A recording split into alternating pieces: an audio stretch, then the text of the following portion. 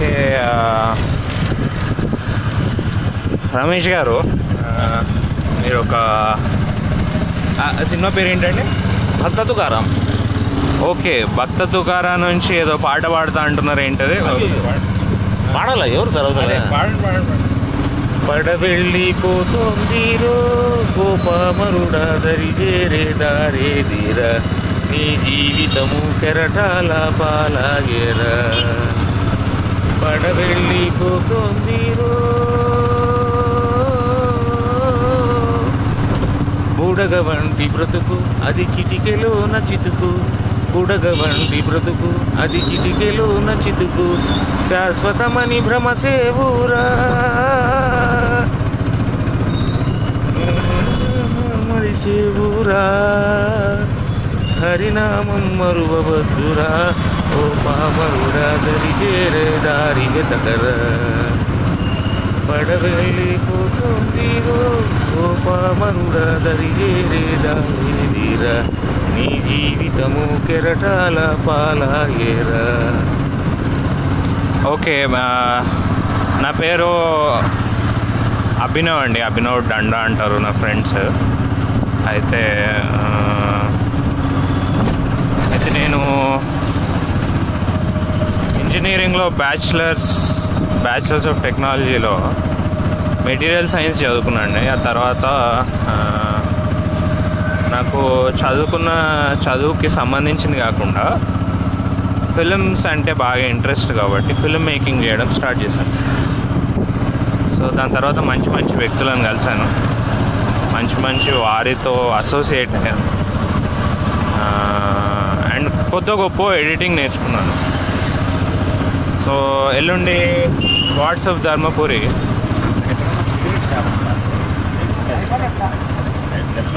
Cigarette shop gods of Dharmapuri అనే show edit చేశానండి. ఇది జీ5లో వస్తుంది.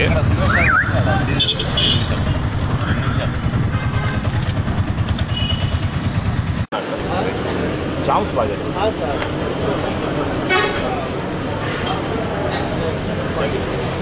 సార్. ఓకే అండి, వెళ్దాం. సిగరెట్ మనకు వచ్చేసి.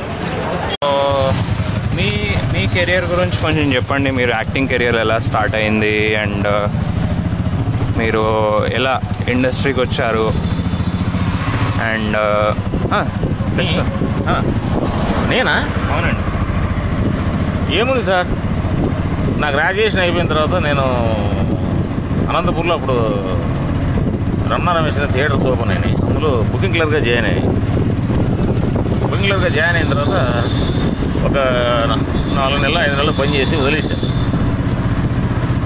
తర్వాత అనుకోకుండా అదే థియేటర్లో క్యాషియర్ అయ్యి అది వదిలేసి నేను థర్డ్ పార్టీ బిజినెస్ చేశాను. బెంగళూరు నుంచి హంస పిక్చర్స్ నుంచి ఇంగ్లీష్ సినిమాలు తెచ్చి మార్నింగ్ 9 o'clock షో వేసేవాడిని. తర్వాత వాళ్ళే పిలిచి నన్ను క్యాషియర్ మేనేజర్ చేశారు అదే థియేటర్లో. తర్వాత నాకు ఆర్టీసీలో ఉద్యోగం వచ్చింది, కండక్టర్గా. వావ్. ఒక 2.5 years చేశాను కండక్టర్ ఉద్యోగం చేసి. అండ్ దెన్ కుదరలే, అనంతపూర్లో హోటల్ పెట్టాను. మా అక్క కొడుకు సొంతం, వాడి తెలివితేటలు లేదో నా మూర్ఖత్వం మొత్తం లాస్ అయింది నాకు. బహుశా వాడి తెలివితేటల కంటే నా మూర్ఖత్వం, నేను నమ్మడం అనే చెడ్డ గుణం నాలో ఉండడం వల్ల నేను అప్పటికి దాదాపు 1.5 లక్షలు పోగొట్టుకున్నాను 1992లో. రైట్ తీసుకోవాలా స్ట్రైట్ అండి? స్ట్రైట్. Okay, straight.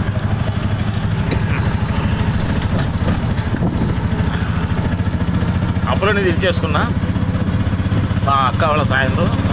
నా డబ్బులు కొన్ని తీర్చేసుకుంటే గుండకల్లో ఒక స్నేహితుడు ఉన్నాడు, మంజునాథ్. వాడు దీంతో గుండకల్లో ఫిల్మ్ డిస్ట్రిబ్యూషన్లోకి అడుగుపెట్టి, ఎందుకంటే నేను థియేటర్లో మేనేజర్గా చేశాను కాబట్టి అంతకుముందు డిస్ట్రిబ్యూటర్లు కొంతమంది పరిచయం. అట్లాగా డిస్ట్రిబ్యూషన్లోకి వచ్చి థర్డ్ పార్టీ బిజినెస్ రిప్రజెంటేటివ్గాను అన్నీ చేసి తర్వాత ప్రొడక్షన్లోకి ఇటు వచ్చాను. ప్రొడక్షన్ అంటే యాక్టింగ్ నాకు ముందు ఇంట్రెస్ట్ ఉంది ముందు, ఎందుకంటే గ్రాడ్యుయేషన్లో ఉన్నప్పుడు నాటకాలు వేశాను అని నేను చెప్పను. ఎందుకంటే నేను వేసింది ఒకే ఒక్క నాటకం, నేను డిగ్రీ ఫస్ట్ ఇయర్లో ఉన్నప్పుడు. ఏంటది?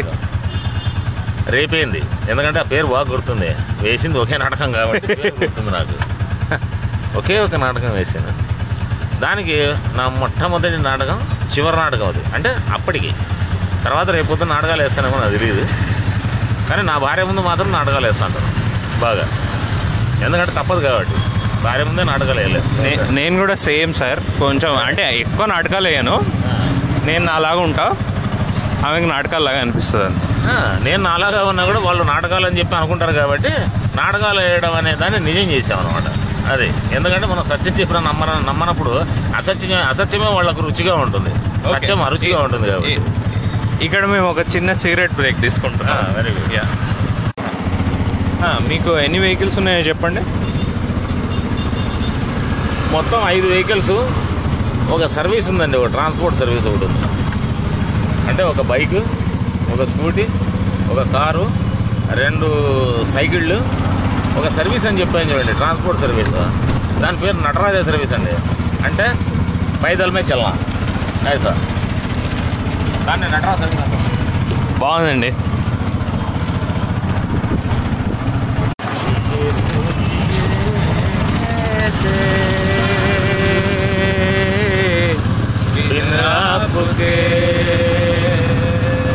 పెళ్ళైన తర్వాత ఇంకో పాట పాడతామంట. జియే తో జియే కైసే తూ మేరే సామునే. అర్థం కాలేదు కానీ బాగానే ఉంది. అంటే నా దగ్గర ఉంటావు కదా, మేరే సామ్నే, ఇప్పుడు మేరే సామ్నే రసావు.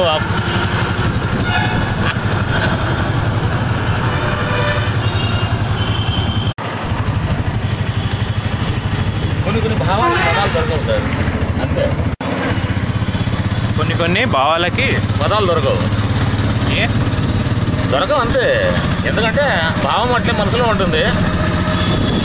అది ఆ భావాన్ని చెప్పేటప్పుడు ఆమె గుర్తుకు వస్తుంది, మాట తడబడుతుంది, పదం తప్పుపోతుంది. అందుకని దొరకవు అనమాట. ఏదో తప్పు చెప్పేస్తాం, అక్కడ సర్దుకుపోవాలి. అట్లా వినేవాళ్ళు పెద్ద మనసు చేసుకుని సర్దుకుపోవాలి. అమ్మో, మీరు శ్రీకృష్ణ పరమాత్ములు లేక మా రాధా లేకపోతే మేము ఉండలేము అన్నట్టు చెప్తున్నారు. కాదండి, ఆ రాధని ఒకప్పుడు అనుకునేవాళ్ళం, రాధా నా దరికి రాధా అని. ఇప్పుడు ఏమనుకుంటామా, రాధా వచ్చావా తెచ్చావా బాధ అనుకుంటాం. అది టూ మచ్ ఉంది లాస్ట్ లైఫ్. నేనేం అమలు పరిచాను సార్, నాకు బద్ధకం ఎక్కువ చాలా. నేను కోరుకునేది సరిపోతుంది దేవుడిని, అదొక్కటే సంతృప్తి. అది ఎందుకు కోరుకుంటానంటే, you mean contentment sir, you mean contentment. ఆ సంతృప్తి ఒక రూపంలో కావాలని కాదు, అది మనసులో ఉండొచ్చు అంతర్లీనంగా. నాకు కావాల్సింది సంతృప్తి. అందులో నా స్వార్థం చాలా ఉంది. ఆ సంతృప్తి కావాలని చెప్పి నేను దేవుడిని ఎందుకు కోరుకుంటానంటే, ఇటు జీవితంలో సుఖపడవచ్చు సంతృప్తి అనేది ఉంటే, ఏం లేకపోయినా. ఏమీ ఉండలేదు, అన్నీ ఉన్నట్టే. సంతృప్తి ఒక్కటి ఉంటే అన్నీ ఉన్నట్టే. చివరిది ఏంటంటే, సూపర్ సార్, సూపర్. చివరిది ఏమంటే, ఎప్పుడైతే డెత్ నన్ను వెతుక్కుంటూ వస్తుందో, నేను సంతృప్తిగా దాన్ని కూడా ఎంజాయ్ చేయాలి. సంతృప్తి అనేది మనిషిలో ఉంటే డెత్ను కూడా ఎంజాయ్ చేస్తాడు, జీవితాన్ని కాదు. అది నా భావన. వావ్. ఇది కడ్డీ వాద్యం. దీన్ని నిలబెట్టి దీంతో ఇక్కడ అందే ఉంటుంది, మూవలు ఉంటాయి, దీంతో వాయిస్తారు. అది అమోఘమైన శబ్దం.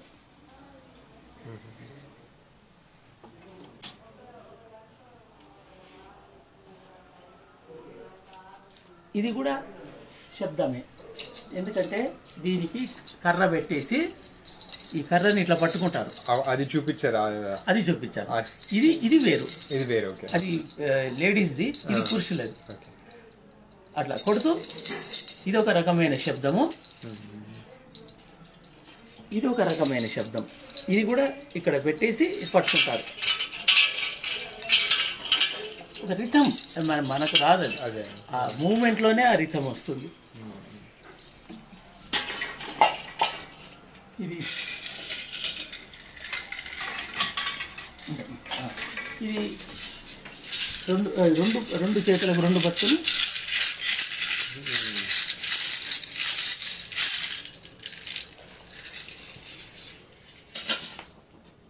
ఇది అక్కడ సున్నాయి ఉంది కదా, ఆ సున్నాయికి సంబంధించిన ఇది. దాన్ని మేము ఇప్పుడు పెద్దగా తయారు చేయాలి.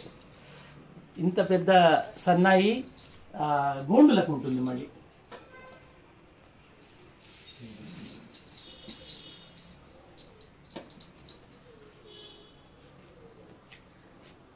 ఇకపోతే ఈ వీణ కంటే ముందు మీకు నేను ఒక ఘట వీణ చూపిస్తాను.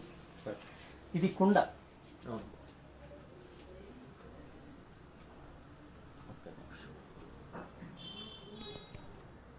ఆపేసి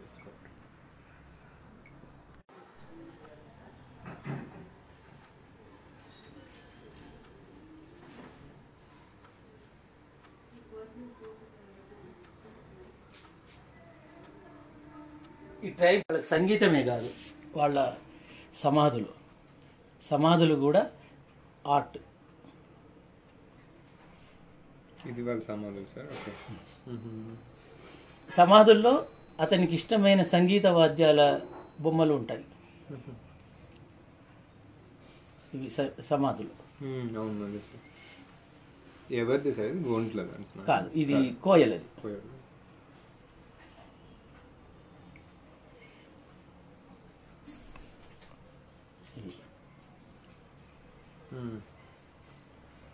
సంగీతంలో మరణిస్తారు. మరణించినప్పటికి కూడా సంగీతాన్ని తమ సమాధుల మీద చిత్రించుకుంటారు. అంటే సంగీతము ఆత్మ జీవితము వేరు కాదు అనేది వాళ్ళ జీవిత సారాంశం.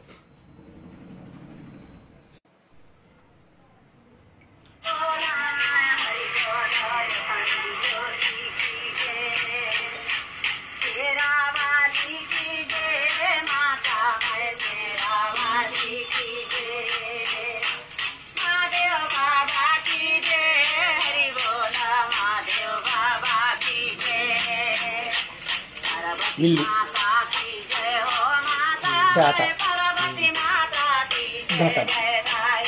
ఘటము, ఇది చేట, ఇల్లు కింద ఇక్కడే.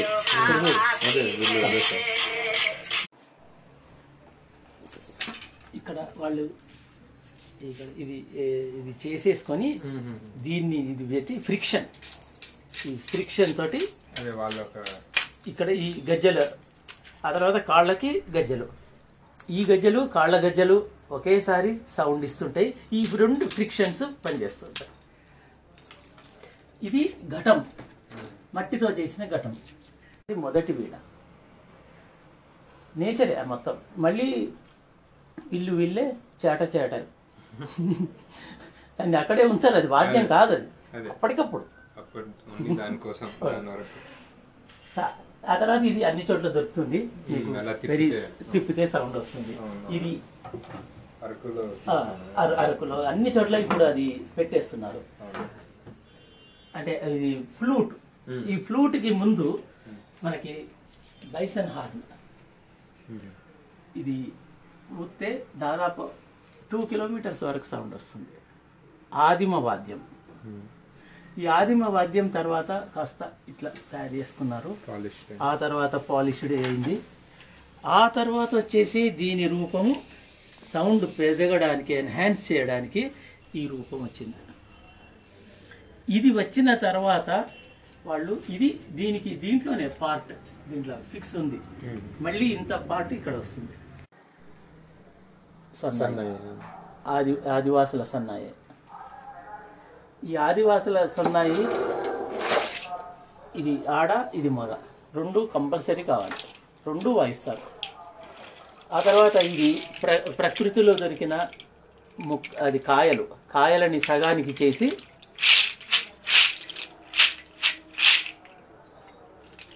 ఎక్కడ మనకి ఏలియన్ అది కనబడదు, మొత్తం ప్రకృతిలో నుంచే తయారు చేసుకునేది. ఇప్పుడు మాత్రం దారం కడుతున్నారు, కానీ అంతకుముందు నారతోటి ఇవి కట్టేవాళ్ళు. ఈ ఇస్తూ ఆదివాసీ అమ్మ చెప్పింది ఏంటంటే, పశువుకి కట్టేవాళ్ళము. ఆ పశువు తిన్నదో లేదో తెలియదు. 2-3 ఏళ్ళు కరువు కాటకాలు వచ్చేది కదా, క్షామం. అట్లా ఉన్నప్పుడు ఆ పశువు తిన్నదా లేదా అని నాకు 1 కిలోమీటర్ దూరం నుంచే నాకు అర్థమవుతుంది. అది తినకపోతే నేను ఎక్కడి నుంచైనా గడ్డి తెచ్చి అది వచ్చేసరికి పెట్టుతాం మేము. ఆ సౌండ్ నాకు అట్లా తెలుస్తుంది అని చెప్పింది. మనం ఏమనుకుంటాము, ఇది ఒక కర్రతో చేసినటువంటి సంగీత వాద్యం.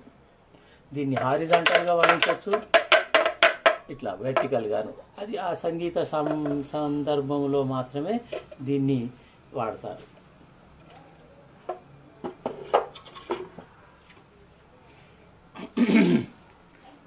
ఇది కోయ వాళ్ళది, ఆ డోలుతో పాటుగా దీన్ని.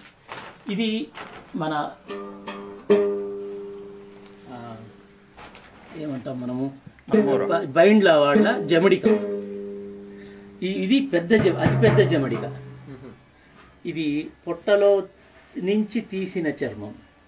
అంటే మనకి స్కిన్, శరీరం బయట ఉంటుంది కదా పశువుకి, అది కాదు. ఇది పొట్టలో నుంచి తీసినటువంటి ఒక మెంబ్రేన్. అదే దీనికి వాడాలి. ఇది వేరు. ఇది రావణ్ హట్ట. ఇది ఏక్తారా. ఏక్తారా మనకి భారతదేశంలో అన్ని చోట్ల ఉన్నాయి, కానీ మన ప్రత్యేకత ఉంది. ఇక్కడ ఉన్న తెలంగాణ ప్రత్యేకత ఏంటంటే బుర్రవీణ. దీన్ని మధ్యలో పెట్టి దానిని వాయిస్తారు. అది మహబూబ్ నగర్లో ఉంది. అది మళ్ళీ మనము అది ఒకటే ఉంది. దానికోసమని మేము మహారాష్ట్రకి వెళ్ళి మహారాష్ట్రలో అడ్రస్లు తీసుకొని కర్ణాటక మహారాష్ట్ర బార్డర్లో ఆ కాయలని తీసుకొచ్చి వాళ్ళకి పంపించాం. మళ్ళీ ఒక వాద్యాన్ని తయారు చేయండి. వాద్యాన్ని తయారు చేస్తే మేము ఎవరికైనా మీకు అయిన ఖర్చు కంటే 2-3 ఇంతలైనా ఇచ్చి ఎవరికైనా ఇస్తూ ఉంటాము, మీకు కొంత ఫాయిదా ఉంటుంది అని చెప్పాము. మేము చెప్పి వాటిని ఇప్పుడు తయారు చేస్తున్నాం. ఎక్కువ శ్రేష్టమైంది అంటారు దేవతలకు పెట్టేటప్పుడు వాద్యాలను. ఇది శారద అని ఒక వాద్యం ఉంటుంది, శారదగాళ్ళని, వాళ్ళ వీణ పార్ట్ ఊరికే. ఇది అందెలు స్త్రీలు కాలికి వేసుకొని డ్యాన్స్ చేస్తారు. దీన్ని సేకరించి విసిగేసి ఇక్కడ కంప్యూటర్ పని కావట్లే, నా రాసుకోవడం కావట్లే, నా ఫ్రెండ్స్ కూడా ఇంటికి ఎవరు రావట్లే ఇవాళ. సో వీటిని ఒక దగ్గర ప్రదర్శన ఏర్పాటు చేసి 9th నాడు ఎవరికైనా ఇచ్చేసేద్దాము, అడిగిన వాళ్ళు, దాన్ని కాపాడగలిగిన వాళ్ళు ఎవరైనా ఉంటే ఒక మ్యూజియం పెట్టి ఇక్కడికి రాగానే ఈ వాద్యం మ్యూజిక్ వినబడుతుంది. ఆ తర్వాత దీని హిస్టరీ అక్కడ పెట్టేస్తాం. ఆ తర్వాత వచ్చేసి దీనిని ఒక 4-5 వాద్యాలతో పాటుగా కూడా వాయిస్తారు. అన్నీ ఒకటే ఉండవు, సోలో ఉండదు. ఫోక్లో, ట్రైబల్లో చాలా వాద్యాలు కలిసి చేస్తాయి. వాటిని వీడియోగా తీసి అక్కడ చూపిస్తాం. అంటే ఒక సంగీత సంస్కృతిని పెంచడం వల్ల ఇప్పుడు అంతరించిపోతున్నటువంటి మానవీయ శబ్దము, సంగీతము మళ్ళీ సమాజంలోకి ప్రవేశపెట్టడం వల్ల మనిషిలో కొంతనైనా ఒక చైతన్యము, ఒక మంచి భావన రావడానికి వీలుంటుందని మా ఉద్దేశం. థెరపీ లాంటి పదాలు నేను వాడను, కానీ అవి రివైవ్ చేయాల్సినటువంటి అవసరం ఉంది. దానివల్ల నష్టం లేదు, మంచి ఉంది. ఇది ఉద్దేశం. అది పెట్టాలనుకుంటున్నాం కానీ ఖర్చు బాగా పెరుగుతుంది. ఎందుకంటే ఒక వాద్యాన్ని వాయించడానికి వాళ్ళు 2 లేదా 3 వస్తారు. ఒక 6 వాద్యాలని అనుకున్నాం. కిన్నెర,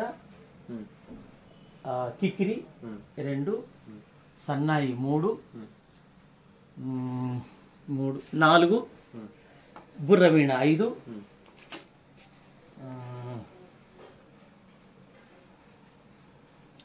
అది 6. అంటే మెలోడియస్గా ఉంటుంది, హర్రీగా లేకుండా. అక్కడ జరుగుతూ ఉంటే ఇక్కడ వినడం బాగుంటుంది తెలుసు, కానీ మనం మాకు అదనపు అంటే మేము ఊహించిన దానికంటే అదనపు ఖర్చు అయిపోతుంది. దానికోసమని ఆలోచిస్తున్నాము. మీరు ఒక చిన్న మన మిత్రుడు ఎట్లాగో భౌతిక జీవితం లేకుండా ఆధ్యాత్మిక జీవితం ఉండదు. అన్నీ వదిలేసి ముక్కు మూసుకొని జీవించడం అసాధ్యం. అయితే చాలా భౌతిక విషయాలని పక్కన పెట్టడానికి చేసే ప్రయత్నమే స్పిరిచువాలిటీ. దైవభక్తి వేరు, ఆధ్యాత్మిక శక్తి వేరు. ఆధ్యాత్మికత శరీరము నుంచి మనస్సుకి ప్రవహించాలి. మనస్సు నిశ్చలంగా ఏ బలహీనతలకి లొంగకుండా ఉండాలి. అంటే భౌతికపరమైనటువంటి బలహీనతనే దేనిని అంటున్నామంటే ఆశ, వ్యామోహం లాంటివి. ఇవి లేకపోవడమే స్పిరిచువాలిటీ, ఆధ్యాత్మికత. రైతు పండించకుండా మనము జీవించలేము. ఆహారం ఎంత ముఖ్యమో మనిషికి మంచి నడవడిక, మంచి జీవన విధానము అంతే ముఖ్యం. ఈ రెండింటి మధ్య సమన్వయాన్ని సాధించడమే మానవుడు చేయవలసినటువంటి పని. దీనికి ఉపకరించేదే మౌఖిక సాహిత్యం, ప్రదర్శనలు, సంగీతం. ఈ సంగీతం భౌతికత లేకుండా సంగీత వాద్యం లేదు. చెట్టు లేకుండా కర్ర లేదు. కర్ర ఉంటే దానిని తొలవడానికి వడ్రంగి అవసరం. ఈ వడ్రంగి లేకుండా సాధ్యం కాదు సంగీత వాద్యం. వాద్యం లేకుండా శబ్దం రాదు. శబ్దం రాగంలోకి మారాలి. రాగం మనసుని రంజింపజేస్తుంది. ఆ రాగం మనిషిని కొత్త సృజనాత్మకతలోకి మారుస్తుంది. ఈ శక్తి యొక్క ప్రాసెసే ఆధ్యాత్మికత. గొప్ప ఆధ్యాత్మికత లేకుండా గొప్ప సంగీతకారుడు ఉంటాడనుకోను. గొప్ప సంగీతం లేకుండా మంచి సమాజం ఉంటుందనుకోను. వీటన్నింటి మధ్య మనిషి నిరంతరాయంగా ఎడమ కుడులు ఉన్నట్టుగానే భౌతికత నుంచి మనిషి దానివల్ల ఉత్పత్తి అయ్యే విషయాలని మంచికి ఉపయోగించుకోవడమే మంచి లక్షణం.